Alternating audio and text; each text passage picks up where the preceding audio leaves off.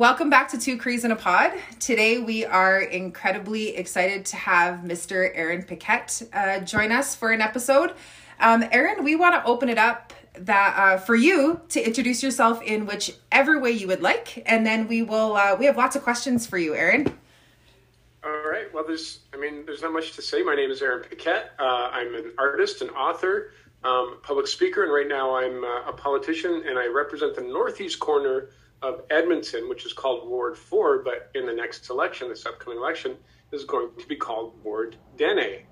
And I'm really excited about that. I think it's very cool. And whenever I see these kinds of introductions, I always remember being a kid and the rare times we got to watch The Muppet Show.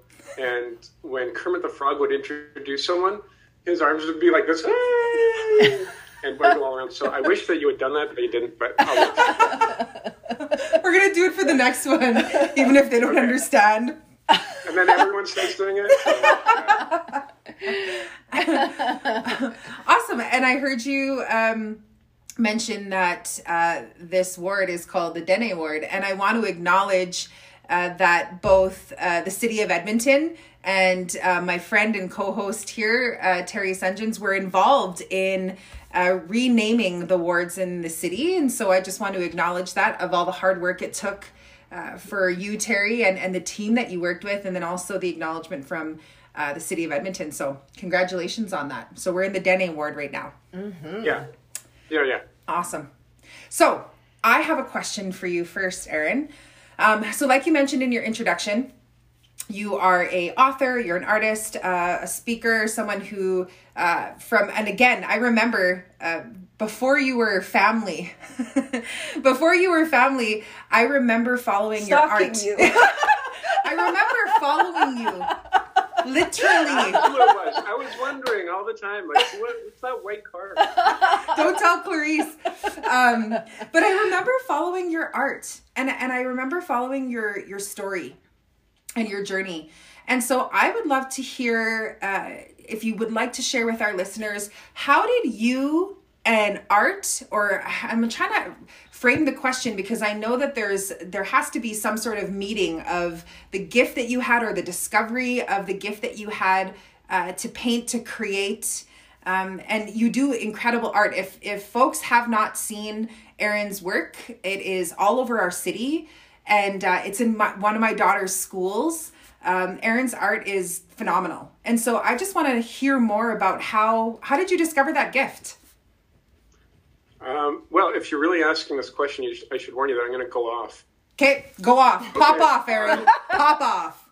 Okay, so I started really early. As early as I can remember, I had a pencil in my hand and I was drawing. I would even when there was no paper or anything and I knew I couldn't write on the walls anymore, I would take the clothes out of dresser drawers and draw at the bottom of the drawers, just anything that I could get my hands on. And when I was quite young, my mom and my father, they split up. Money was tight. They were young students, the stress and pressure, like a lot of families, they split up. And after my father left, I remember going down into the basement, and he had left some things behind. And one of them was this painting, and it was of some braves who were, wearing some hide and sneaking up on some animals, right? And I remember when I got close to that painting, you couldn't see the image anymore. It was just a whole bunch of different brush strokes, and it didn't make any sense. And it's only when you backed away that those brush strokes would come together and you could see what was there. And as I reflected on that over my life, I started to realize that isn't that kind of what life is? When you're right in the middle of it, you see like a stroke of red for anger, or a stroke of blue for sadness, or a stroke of pink for joy, or whatever it is. But when you're in it, all you see is that brush stroke. But it's only when you can back up and you can take a look at the whole thing that you see what sort of image is being created. And that's sort of our lives. And so that really helped me in my life to have art as a touchstone. And, one of the things that, I was a really good student, so I thought maybe I would go into science or medicine, but at the same time, I didn't see anyone like me in those fields. And I didn't think there was a door open for me, and I didn't even bother. So thank goodness I had art as well in order to explore my intellectual and creative side of myself, and put all of that, desire to create something great in the world into my artwork and take another path. Nowadays it's a lot different for youth, and hopefully they see themselves reflected in positions of power, just like, we've got Dr. James McCocas, for example, who's local. And, I'm proud to say that as an Indigenous city councilor, the first actual Cree councilor ever in the history of the city of Edmonton, that young people can say, well, maybe there is a place for me there. And, I'll finish up this thought by saying, one of the things that I think about a lot in my work, not just as an artist, but as a political representative, is that we have this world that for a lot of people doesn't seem to function well, and it creates a lot of anger and frustration. And I think, what we need is more people who are willing to create in these positions of power, because we've been endowed with all of this power to create every single person. And if this is the world we made, maybe we can do something better. If we did it intentionally, if we did it with empathy, if we did it with balance, what could we actually create out of this world? And the thing that holds us back, of course, is trauma. And the fact that we inflict trauma on each other constantly, and power structures inflict trauma on the people, and economics inflict trauma, and generations have trauma to process. And when everyone is hurting, if we're not conscious of it, we end up creating more hurt. And so my goal and my work is, how do we reverse that trend and start creating a world that we actually want? There's a lot of fear around that too. And if you could remind me of the Louis Riel quote in relation to folks who are artists. Well, Louis Riel said, "My people will sleep for 100 years, and when they awaken, it will be the artists who give them their spirit back." And I reflected on that quote a lot over my life. And what I realized is that we're all artists. We will all give each other our spirit back. And we'll do that when we step into our power. Because our power is generative. Our power is to create something new in this world. That's who we are, and it's why we exist. And so if someone like me, if I'm writing, or I'm painting, or I'm working on bylaws, or drafting legislation, or if I'm someone who dances or does beadwork, or if I sew or I sing, or I just create a space where people feel safe and they feel secure and they feel warm and strong and courageous. Every moment is a moment of creation, and we are all creators. We're all artists, and individually we may look like that brush stroke, but when you pull back, you can see the whole picture, and we're all part of that. I like that. That's nice. So one of the, you said dancer. Aaron's a dancer, and he was just rapping for us before we started recording. We should have recorded a little bit earlier, but he was throwing out some spitting some lyrics. Yeah, I'm not gonna rap right now. He's not gonna rap on here. But one of the things that again, I followed Aaron's art for quite a few years, but you've also written a book. Want to talk a bit about that book, and then maybe flow into how you got into politics. How do you go from doing all this art and then becoming an author and writing an amazing book, and then going into politics? Well, so the book came out of working with youth, and so I was working as a consultant for Alberta Education, Northwest Territories Education.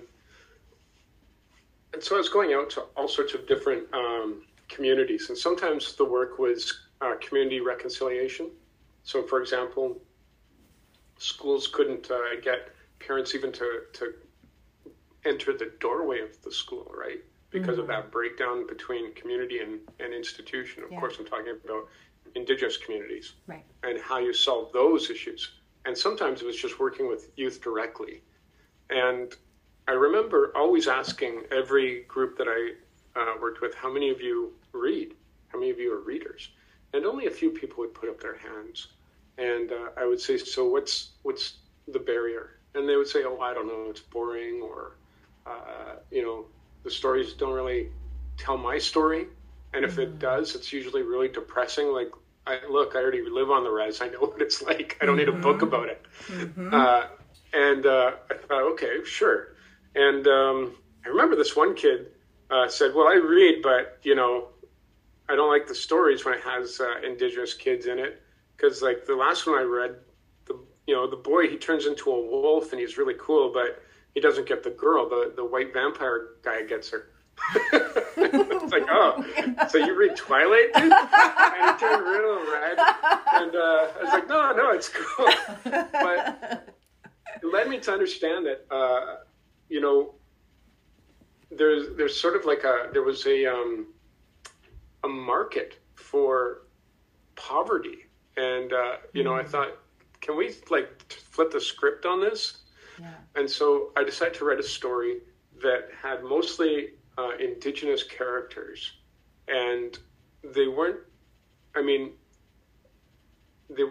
suffering more than anyone else would suffer in their life.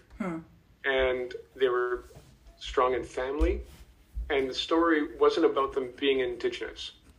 The story was about them having an adventure, just like anyone would have an adventure, and overcoming odds, like anyone would overcome odds. And I wrote it, and then I thought, whatever, and I put it in a drawer. And the only ones who read it were like family and a couple of friends. And I left it in that drawer for about a year. And I wasn't going to do anything with it. But one day I was on Facebook, and Richard Wagamies said, hey, any of my friends out there ever written anything but never did anything with it? And I was like, well, yeah, me. And he said, okay, I want you to write a synopsis of the main character, the first chapter of the book itself. And I Googled up synopsis. And, synopsis meaning. Yeah, I was like, oh, it's like a summary. Okay, I need to say that. Real fancy. Anyway, so I did that, sent it to him, and I said, so what are you going to do with it? He said, nothing. But what you're going to do with it now is send it to 40 publishers, get rejected 40 times, and it'll make you a better writer. I was like, okay. So I researched all these different publishing places, and I saw Kegadon's Press, and I was like, I love this press. Like, they focus on Indigenous creators, and it's Indigenous owned, and it's owned by women. So that would be the top of my list. So I'll start there, and I'll circle back in a year, and hopefully with a better book, and they'll publish it. So I sent it to them, and sure enough, they wrote back, and they're like, yeah, thanks for your submission, great book, yada, yada, yada. Where do we send the contract? And I was like blown away, and like a little bit depressed a little bit, because I thought, darn, there goes my story for kids about how I persevered.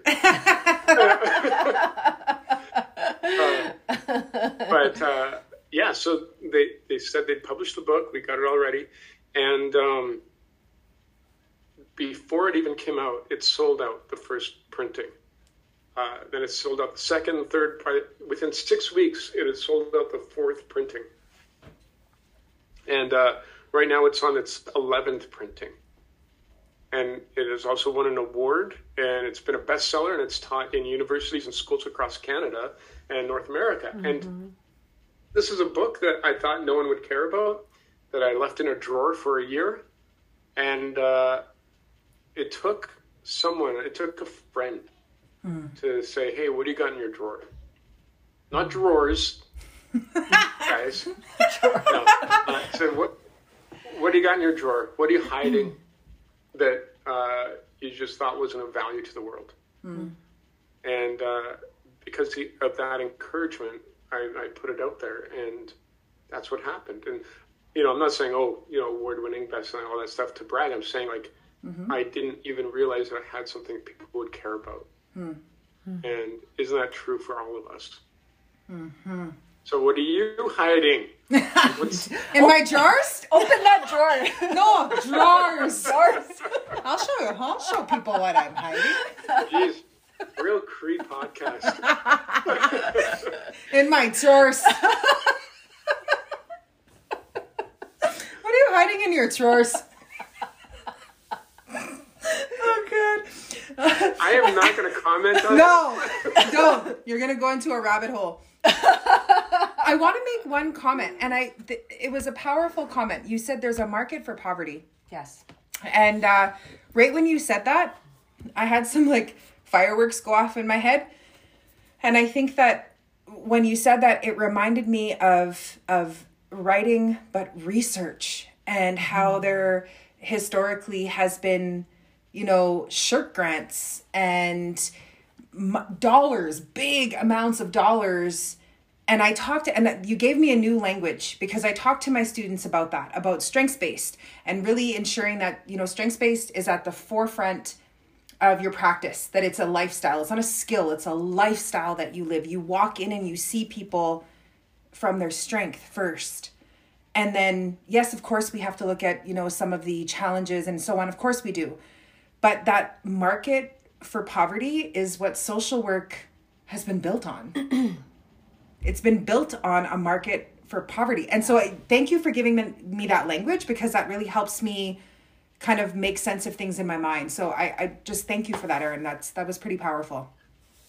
Yeah. Well, it's a real concern, because we've got all of these organizations who are trying to do good work, but in the back of their minds, they're in competition with each other for funding.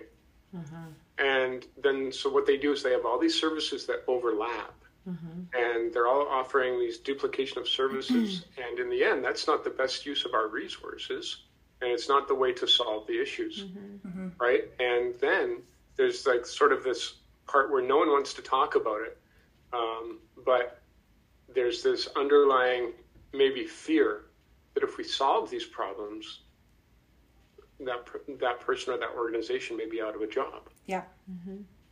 Right? And so, and that's something that we've got to figure out. And that's sort of one of the things we look at on a governmental level. And we're actually exploring that right now. We spend about $7 billion a year provincially on managing poverty and social illness, basically. $7 billion a year. And it's only getting worse. So obviously we need a different way, a different philosophy. And then there's this other issue of, in Canada, how do we see this? And I know that, in the 60s, it was profitable for the government to take Indigenous children and farm them out, sell them off. And they made a lot of money doing that. And they used poverty as an excuse for doing it. Yes. So they made money by creating situations of poverty and then capitalizing on those situations of poverty. And not a lot has actually changed. We've just changed the forms, the way that it's expressed. And so that's the other concern. The capitalization here. And if you have a market, then you're going to create the conditions to continue to grow that market. Exactly. So, and those are the things that people don't like to talk about, but we have to face those things if we want to change them. Yeah. Just for our listeners, Aaron, do you want to just share the name of your book and where it's available for purchase? Oh, sure. It's called Light Finder, and it's an all fine book retailers near you. So you can get it anywhere. You can get it online. You can get it from a bookstore. So going back into politics, for me, I'm just being nosy, but we know that it's election year, and I know that I guess for our listeners, what are your hopes, going into politics? What are your hopes and the changes that you hope to make? Yeah, so a lot of people ask, so help me figure this out. Artistic field, writing, painting, speaking, politics. Why on earth did you ever go into politics? Why would you? And it's a good question. The thing that, politicians never talk about is their life before politics. But as an Indigenous person, I was born into it. I didn't have a choice. I was born into a world where a government already decided who I was as a human being and what the rules were around me being a human being that were different from the people around me, right? I mean, we all have to follow rules, but there's a specific act, the Indian Act, that is one of the only race-based legislations in the world that determined who I was from the moment I was born.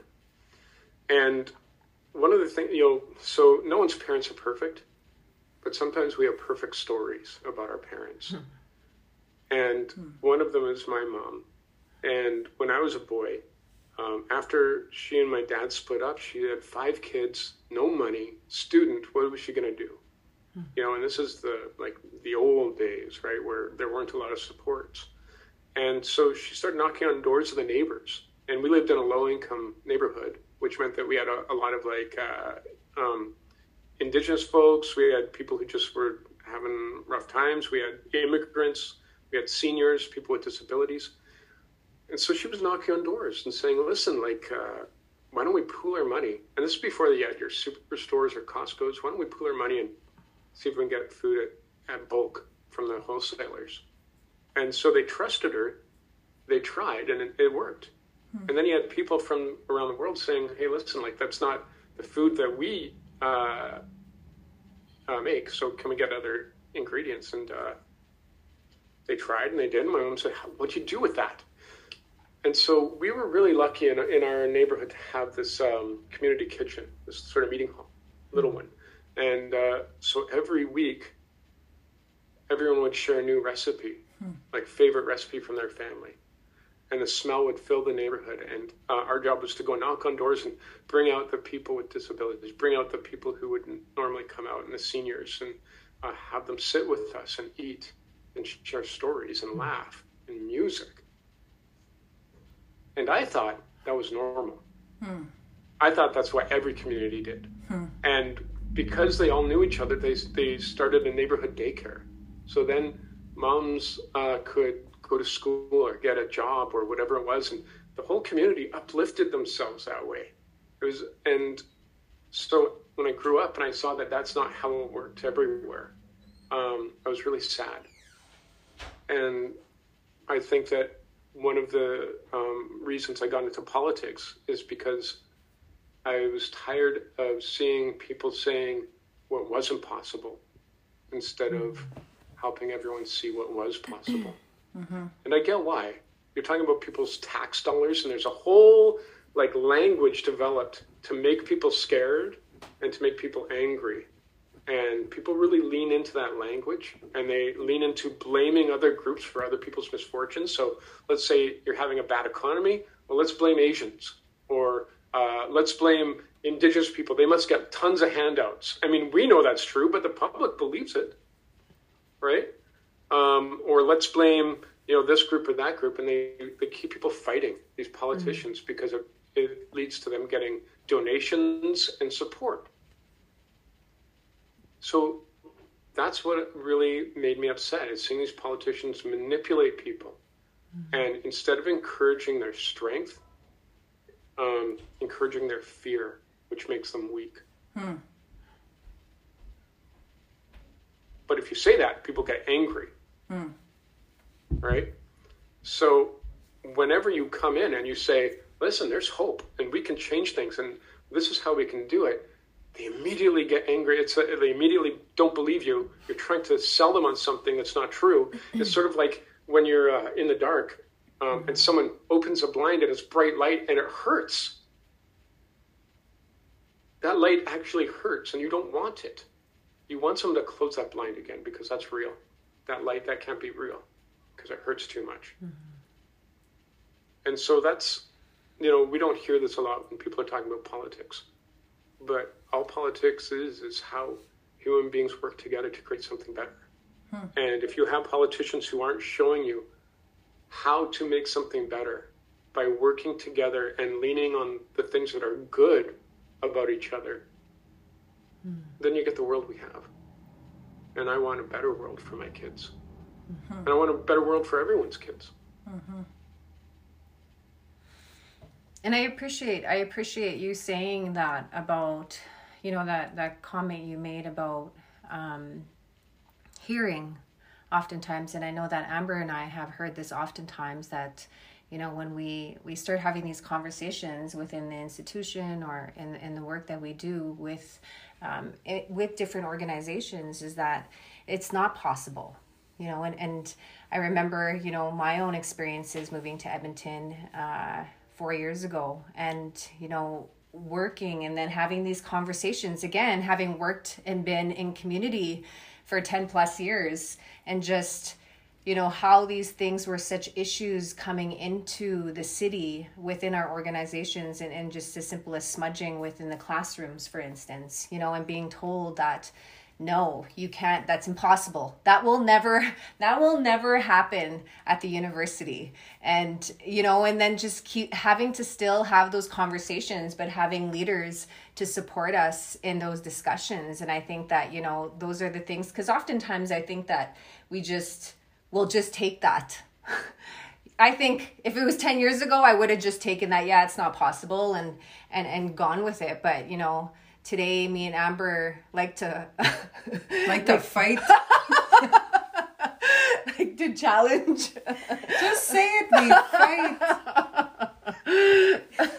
But and to go off that, I think and this is another, when you were talking about that possibility, I remember reading a book. Oh my gosh, and the name is going to leave me right now. But in that book, the author talked about decolonization has to include a language of possibility. We are never going to move through, our generations of healing, etc., if we continue to use that language of that's not possible. Decolonization has to include a language of possibility. And I think that is why, even with my own kids, I'll be like, well, that's possible, even if it's not, that's possible. But sure. But even just having that language of possibility is so important for us, because we have to dream our way out of colonization. We have to dream our way into other ways of knowing, doing, and being. So I appreciate that very much, Erin. And this is the thing. A lot of people, when you hear people talk about colonization or decolonizing, they think that people who aren't Indigenous, a lot of times they think it's not for them. They think that you're talking about something scary that's going to in some way impact them in a negative way. Like, am I going to lose something if you gain something? Right. Right. And what they don't know, because we don't teach this, it's not part of our language, but everyone is colonized. Everyone needs to be in a process of decolonization.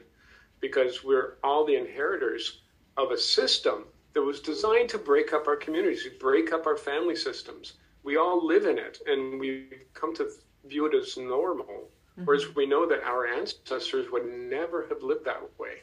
Hold just a second. What do you need, little bud? Oh, you hurt your ear? Oh, did you show Mom? Oh, my poor guy. Come here, I'll give you a kiss. No, it's a rash. It's a rash. It's a rash. Oh, okay. Okay. All right. Love you, buddy. We parent on 2 Crees in a So pod. you just had to show me that you got an owie on his ear. Of course. That's important. Yeah. Okay. So anyway, the point is everyone needs to decolonize. And the thing is, people are saying, well, what would that look like? Well, I'll tell a little story from history, and that is that one of the things that was banned under the Indian Act, and you know this is potlatch and Sundance and things like that, specifically for this reason.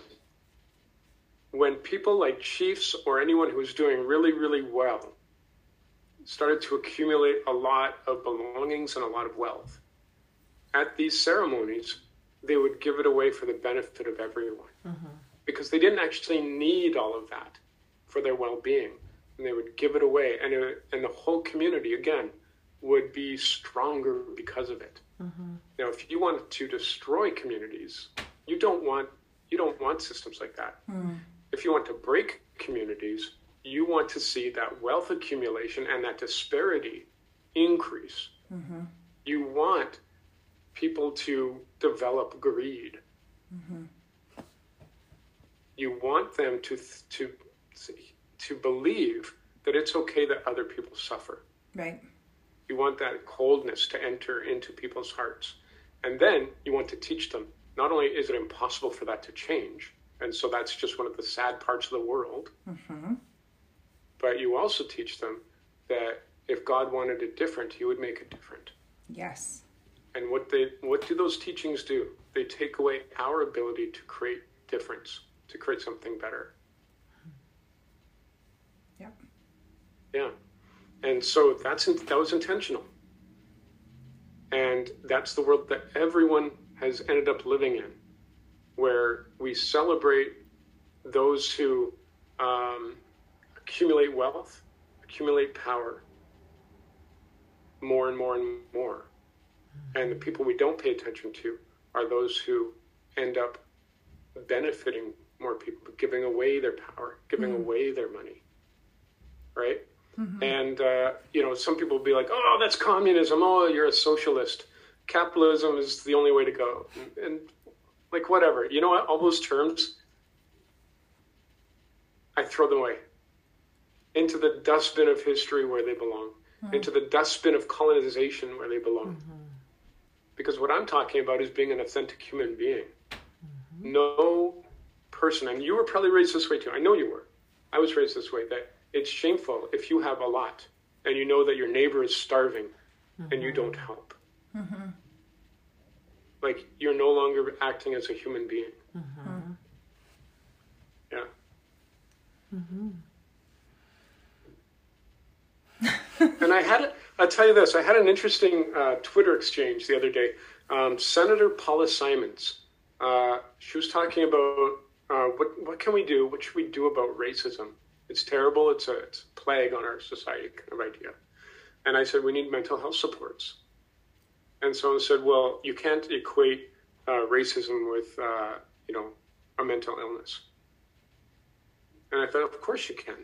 And I said, maybe we're talking about different worldviews, but mine, one framework is the medicine wheel, where you have to have your in balance, the mental, the intellectual, the physical, the spiritual. And when it's too far out of balance, the idea is to correct. And of course, you can never be in perfect balance at all times. That's just not possible. But at least this framework allows you to know when you're out of balance. And a lot of people weren't understanding this. They were like, but it's not a mental illness. I know lots of perfectly sane people, capable people, rational people who are also horrible racists.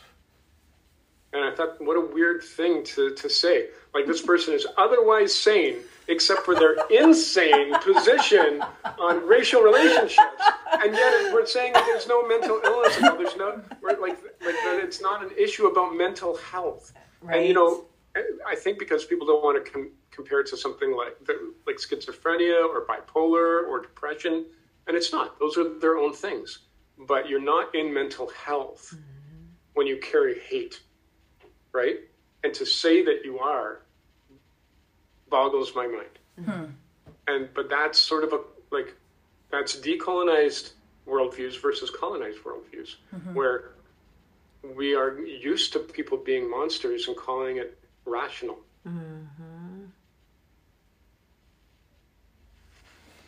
Yes. But that's by design, and that's the sad thing. It's by design. Yeah. And so if I could be in a position of power, even if just as a city councillor, could I inject some humanity, more humanity into things? and not just performatively, not just like, oh, you know, I really believe in rights for everyone, and then do nothing about it. Right. But actually do something. And I'm really proud that in 3.5 years, I've changed a number of things on a very fundamental level that have echoed not only across our city, but across our province, and even impacted federal legislation. Yeah. And that's just from my position as a city councillor. Yeah. Yeah. Plus, we got to fill potholes. Oh God! Don't talk about. Let's talk about potholes. The city owes me $6,000. All right. Aaron, I want to check. You know, we build more potholes now than we ever have. You need to cut me a check for $6,000. I need a whole new vehicle. So in considering our listeners and considering the folks that, again, we have a really vast audience, a very vast audience. Is there anything that you want to leave our very vast audience with? What are some of the things that you would like to get out into the world, Aaron? You know, we live in a time of change, and we're seeing a lot of dark things happening. And because we're confronted with it every day on social media and things like that, it starts to consume our way of thinking and the way we look at the world. But imagine if you cut all that news out of your life. What would the world actually look like to you? It would look pretty good. You know, you'd have your struggles, and everyone has struggles no matter what they are. But if we suddenly had a month without news, a month without media, a month without screens, what would we do? We'd be outside, we'd be talking to our neighbors, we'd be forming relationships, and realizing that the people surrounding us are good people. Mm-hmm. And that would change things. And so if that's true, and it is, then we know that all of these things that create fear and distrust and darkness, those things aren't true. Do they happen? Yes. But are they our nature, and are they really reflective of our world? No. And so the challenge I would issue everyone is to reflect on the fact that even with governments that may make you feel hopeless, and they have the power to actually change things for the worse, even though you have that, you also have in you the power to create anything. And people are like, yeah, whatever, anything. No, you have the power to create anything. And the more people you connect with who feel that way, the more you're going to actually change the world for the better. And that is a narrative we have to have. People say, be realistic. What's realistic about always being negative and expecting the worst? What's realistic about always doubting people and being suspicious of people? And what's realistic about expecting corruption? I think that is actually being naive. Being realistic is understanding that at some point someone stole your power and your belief in goodness, and you can get it back, and you can live in that, and that is being realistic.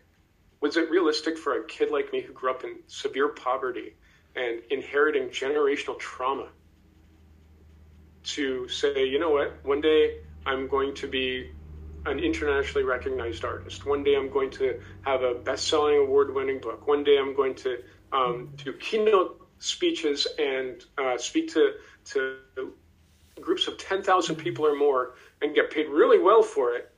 And one day I'm going to be in politics. Is that realistic? Yes. It's completely realistic. And guess where the proof is? Right here. It happened. Mm-hmm. Anything can happen if you let it. Mm-hmm. It takes work. Who cares? Mm-hmm. We're always working anyways. You're going to work anyway.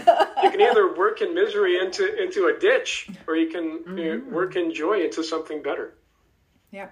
And that's the difference, I think, between looking at things from a quarterly viewpoint, month to month, week to week, and a generational viewpoint. Mm-hmm. And if you are playing the long game and you have a generational viewpoint, the whole situation starts to change. Yeah. It's just like driving a car. When you learn to drive a car, hopefully you were in a safe place, but, just trying to drive down that road, you're going back and forth, pressing on your brakes, until someone says, you know what, stop looking right in front of the car. Look to the distance, look to the horizon. And the instant you do that, suddenly you're driving straight down that road. And that's what it's all about. If we're always focused on the issue right in front of us, the moment right in front of us, we're going to be going back and forth and slamming on the brakes and getting nowhere. Got to look at that horizon. Yeah, the roads of Kihuen taught me that. 14 years old. That's right. They owe me money for my vehicle too. That's such a beautiful way, I think, to end this. And I think that, again, sharing that we all have and I remember William Aguiar, and it takes me back to this instructor that Amber and I both had at Blue Quills. And I always remember him telling me, and I think that it was when he told me, you create your own happiness. Like, you have the ability to create your own happiness. Like, it is in your hands. And what are you going to do? And I remember after he said that to me, one-on-one in class, and just that has been, that has stayed with me ever since. And knowing that I do have that ability, whether we go through things or hardships, that, that is always, we always have that choice of how we are going to look at it. And so And I know you wanted to end, but you raised something really, really important. My siblings and I, when we would gather together, sometimes we would tell these horrible stories about our trauma growing up, these instances, and we'd be howling with laughter, right? At how ridiculous it was, and going over this. And I remember someone I was with, like, being shocked and being like, why are you laughing about that? That's horrifying. And of course it is horrifying, but that's how you heal trauma.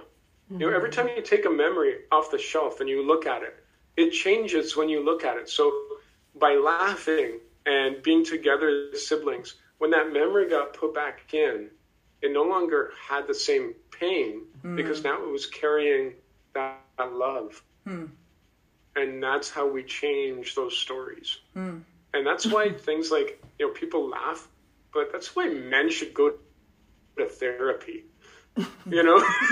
Take those stories off the shelf, open them up, get a new feeling about it. And when you put it back, it's not weighing you down. Yeah. So, sorry, man, but it's true. We're not going to disagree with you. Yeah. But, because we all carry trauma, it's not our fault, but we internalize it. And when we internalize it, it doesn't stay in here, right? It comes out and it impacts those around us. And we find reasons to blame everyone around us for what happened, when really it's coming from here. And someone else may have actions that aren't great, but we can't control anyone else. We can only control ourselves. And so if you're not choosing to take control of that trauma by letting go of it, then you're choosing to live in it and have it impact those around you and the next generation. And that's the toughest thing to get to, that moment where you realize it's a choice. Because a lot of people, they let go of their power and they say, it's not my fault. These things happened to me. This is why this is my life story. And that's true. Every story is true. And so why not tell a new story that is also true? I like that. Awesome. Thank you. Thank you for agreeing to be our guest. Thank you for sharing your stories with us and laughing along with us. And we appreciate you, and we hope that you have a wonderful evening. And election. Election is happening soon. But yeah, we appreciate you, Aaron. Thank you so much for being a guest on Two Crees in a Pod. Well, thank you. Two Crees in a Pod. Two Crees in a pod, hey. Natani means. Yo, let's go. They pushed us to this point, frustrations of a common man. Manifest the destiny, preach and pledge the promised land. I'm stuck between taking my journey, live with no honor. Like what's the use if my kids can't taste clean water? A child born into a world, revolution's not a choice. Fighting to be heard, so we make them hear our voice. Remember ancestors' anguish, lightning in our veins. Hear it in the language when they are kissing for the rain. I am product of people that persevere persecution. Paint me so creator sees me if I go out shooting. Experience our pain when our women disappear daily. Anxious to be angry, pacifists might hate me. Trolls on the internet constantly trying to bait me. We move in silence, cover of the night, learning from the wolves in the forest, tracking enemies in the woods. Reincarnations of warriors riding for salvation, or are we false prophets when we submit to temptation? Colonization is a hell of a drug. We all seem to go crazy when we fall in love. I said colonization is a hell of a drug. We all seem to go crazy when we fall in love. I said colonization is a hell of a drug. We all seem to go crazy when we fall in love.